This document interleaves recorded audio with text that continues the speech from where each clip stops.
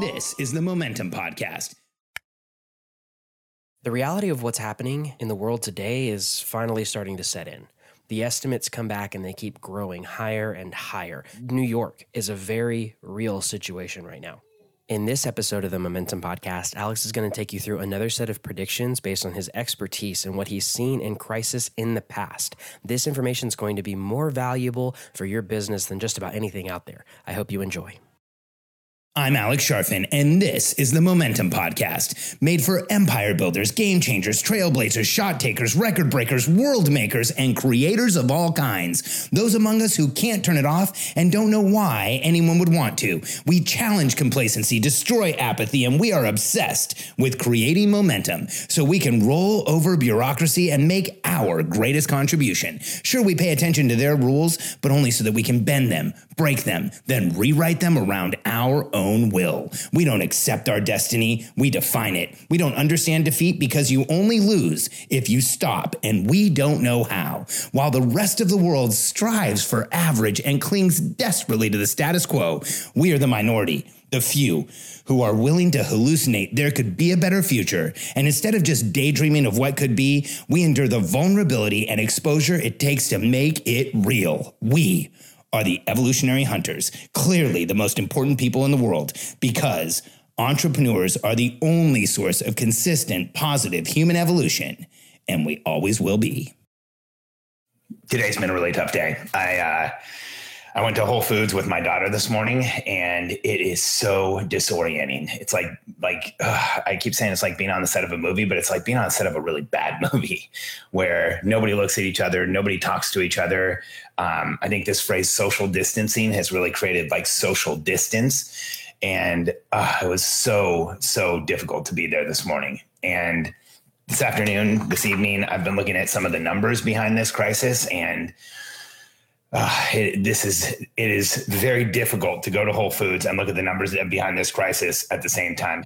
I'm going to make some predictions around what's going to happen here. But first, I want to just share some perspective. So at the beginning of the foreclosure crisis in 2007, Katie and I were wiped out in Florida. We had a very large real estate business. We were making great money. We were doing really well. And literally the foreclosure crisis just like hit us like a truck. And I wanted to understand what the truck was that hit me. I didn't understand just why was it so bad? Why was it so challenging? What was happening? And so I started doing a ton of research. I started looking at the numbers behind the foreclosure crisis and what happened and why was business getting challenged so significantly. And I remember thinking, like, why did we get wiped out? What happened to the Florida numbers? So I went and I started researching all the numbers I could get my hands on. And what made sense to me was to look at what type of mortgages were failing and why were they failing. And so I started looking at those in the market. And when I started doing math, here's what I saw was that there was this problem of exponential growth in the mortgage market that was going to have exponential challenges in the normal market. And here's what I saw. As mortgage rates went up, a very predictable percentage of those mortgages would go bad. And as mortgages would, and you knew when mortgages were written, so you knew when their mortgage rates would go up. So I would look at a map of the country. I did look at a map of the country, and I could see where subprime started was in California and in Florida and in the Northeast. And that's where most of the subprime mortgages were. And so for those of you who didn't live through the crisis, what happened was there was a whole bunch of mortgages written that had radical increase in interest rates that triggered a foreclosure, or had payment terms that changed that triggered a foreclosure. And you could very predictably look at the numbers and say, this is what's going to happen, because once it gets to this interest rate, here's how many foreclose. And so I did all of the math, and at the time, what was being said was we were in a 6 month to 1 year real estate correction. And I started saying we were in a 7 to 10 year real estate correction, and everybody told me I was crazy. And the reason that nobody understood it, or the reason so many people had a hard time comprehending what I was saying is because it required looking at exponential math, looking at here's all of these mortgages that are going to go bad.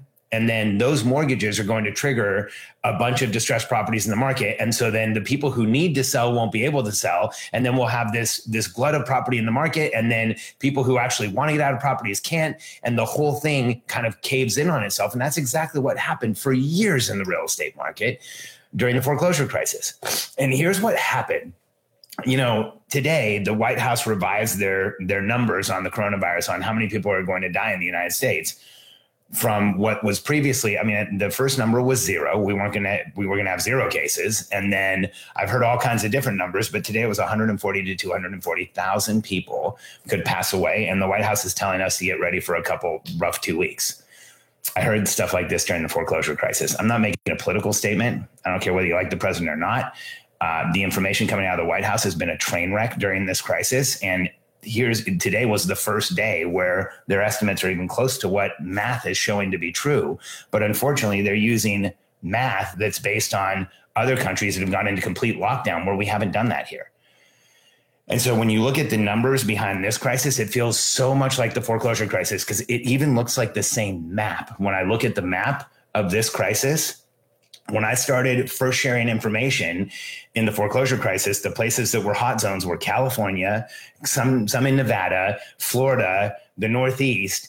And then I told everyone, hey, this is going to move inwards across the country, because as mortgages reset, not just on the coast, but as they reset in along the coastlines and in middle America, we're going to have the same foreclosure crisis everywhere. And here's what I would hear all the time. Well, Alex, you don't understand. Things are different here and then insert whatever state or city or county or wherever the person lived. And by the end of the foreclosure crisis, there wasn't anywhere in the United States that hadn't been touched, hadn't been affected, hadn't had foreclosures, hadn't had property value losses. The entire country was affected by it. But it was so hard for people to comprehend it at the beginning because of the exponential math. Well, today we're in the same exact boat. When I look at that map and I see that we have hot zones in California, New York, and Florida, well, what we are going to have is we're going to have hot zones across the country. And so as an entrepreneur, here's what we need to understand. We need to start predicting what's going to happen. So when the White House comes out and says we're going to have 100K to 240,000 deaths, we need to know we're in this for a lot more than just a couple of weeks. We're in this for a while. Like, this is going to permanently change human behavior. What we're going to see over the next few weeks is going to make it so that there are months of limited, if not just terribly frightened movement by human beings. When I go out today, I see a lot of scared people. Scared people don't spend a lot of money.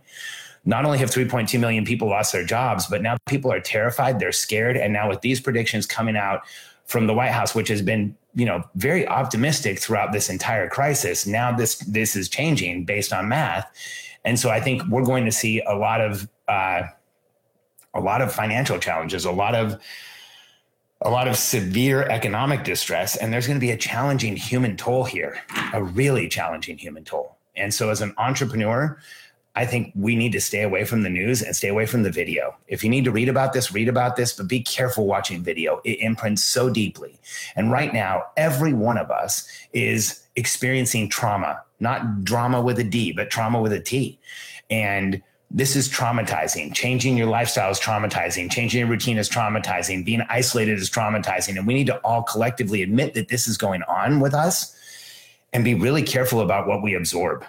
And, I have hope. I'm an eternal optimist. Like, I have hope that we are going to see humanity come forward in this crisis. They say that in crisis, people are more of what they are. Well, I hope there's a lot more of the people who are loving and caring and kind. And we see that come together in this crisis, because this is going to be incredibly challenging.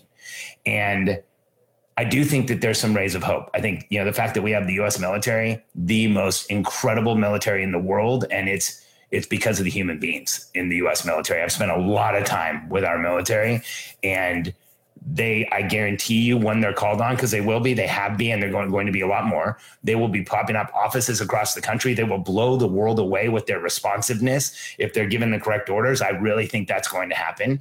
I believe in the U.S. medical system. The people who are out there right now, my sister's one of them, my cousin's one of them, I have so many friends, in-laws, family. Like, the U.S. medical system has some of the most incredible human beings in it right now, who are going into, in some areas, what is really a war zone and making things happen. So there is hope here, and U.S. creativity, U.S. ingenuity, like what we do here in the United States is different than the rest of the world. It's interesting. A lot of the world points fingers at us, but when somebody gets sick, they come here to get better if they have money. And that's real. And, we still have the best political system in the world. And so I have tons of hope. And here's what I know about this crisis for entrepreneurs. This is going to be incredibly challenging. As an entrepreneur, you should be a realist. You should want to know what's going to happen so that you can adjust and adapt and overcome. Because even though this may turn out to be the biggest challenge in the history of modern humanity, which it's shaping up that way right now, it also represents the biggest opportunity in modern humanity for all of us. And it's okay for both of those things to exist in the same place. And we should be unapologetic about the fact that as entrepreneurs, we are going to seek the opportunity here, the opportunity to create solutions, the opportunity to make a contribution, the opportunity to move things in the right direction, the opportunity to help people who need it right now, the opportunity to bring connection back to a world where we've lost a lot of it, the opportunity to bring human beings together, even if it's virtually, to be able to connect with each other as entrepreneurs. We will rise above this noise, identify the opportunity, connect to it, get into momentum, and take the world with us. And with everything that is going on, that is absolutely what is needed right now. And I want anyone who follows me and anyone who listens to me to understand what's going to happen. I think that the current estimates might be a little bit low, and I hope that they're not. I think that with some of the news that's coming out from New York right now and some of the challenges that are being shared, maybe people will start taking social distancing more seriously, and we won't see as much challenging or irresponsible behavior. I think also what's happening in some of the cities that we're seeing is that we're going to see what's happening in New York and California. There's going to be graphic pictures that come out, graphic video that come out. It's going to force governors to enforce more controls in their states. And so hopefully this number comes down. Hopefully. But as entrepreneurs, we need to understand that there's every bit as much possibility that this number goes up over time due to the fact that we didn't catch this virus coming in. We didn't really invoke a national social distancing party. There's still a ton of interstate travel happening right now. We haven't shut down interstate travel. So these numbers might be greater. But when we start hearing numbers from what has been a almost purely optimistic institution since the beginning of this crisis, and again, not a political statement, go look at the quotes. It's just there. You can't argue that they've been incredibly optimistic, maybe underinformed and optimistic. And now for them to put this number out, we need to know it's coming for a while. So here's what I want you to know. As entrepreneurs, we can overcome this, and we always have. We were made for this. The hardest challenges create the biggest opportunities, and people are going to need us now more than they ever have. So this is the time to look at your business and say, is this business going to exist in a crisis market? Is this business going to do well in a crisis market? If you're selling a vitamin, you need to sell a painkiller. When everything's going great, when the world is awesome, people will buy vitamins to make it better. When they're in a crisis, when they're in pain, they are only looking for a painkiller, and the vitamin is just annoying. So look at your business right now. Are you selling a vitamin or a painkiller? Are you showing people how to get ahead in this market? Are you showing people how to solve a problem? That is how you will survive. And so the numbers are incredibly challenging and sobering. As a human being, I am moved by the reality of what's going to happen. And I'm also concerned. I will be vigilant in keeping my immune system high, and I will be vigilant in protecting myself from exposure until this thing is over, because it's very real and we're about to feel it. But at the same time, I know this is going to be a massive opportunity for entrepreneurs to do what we're meant to do, to rise up and change the world. So if you'd like to get updates on what's going on in this market, if you want to understand what's happening, if you want to engage with me more, we've created a Facebook group called the Billionaire Code Community. Search for Billionaire Code Community and add yourself, answer a few questions for my team, and we'll make sure that you get approved. And if you have any questions, let me know. But I want everyone who follows me to know the reality of what's happening. And so while it's not the most fun thing to share, we need to be prepared as entrepreneurs. We need to know what's really happening. It's okay to be an optimist. I would rather you weren't a pessimist, but I want you to be a realist first and know what's really going on. So thanks for being with me here tonight, and take care of yourselves.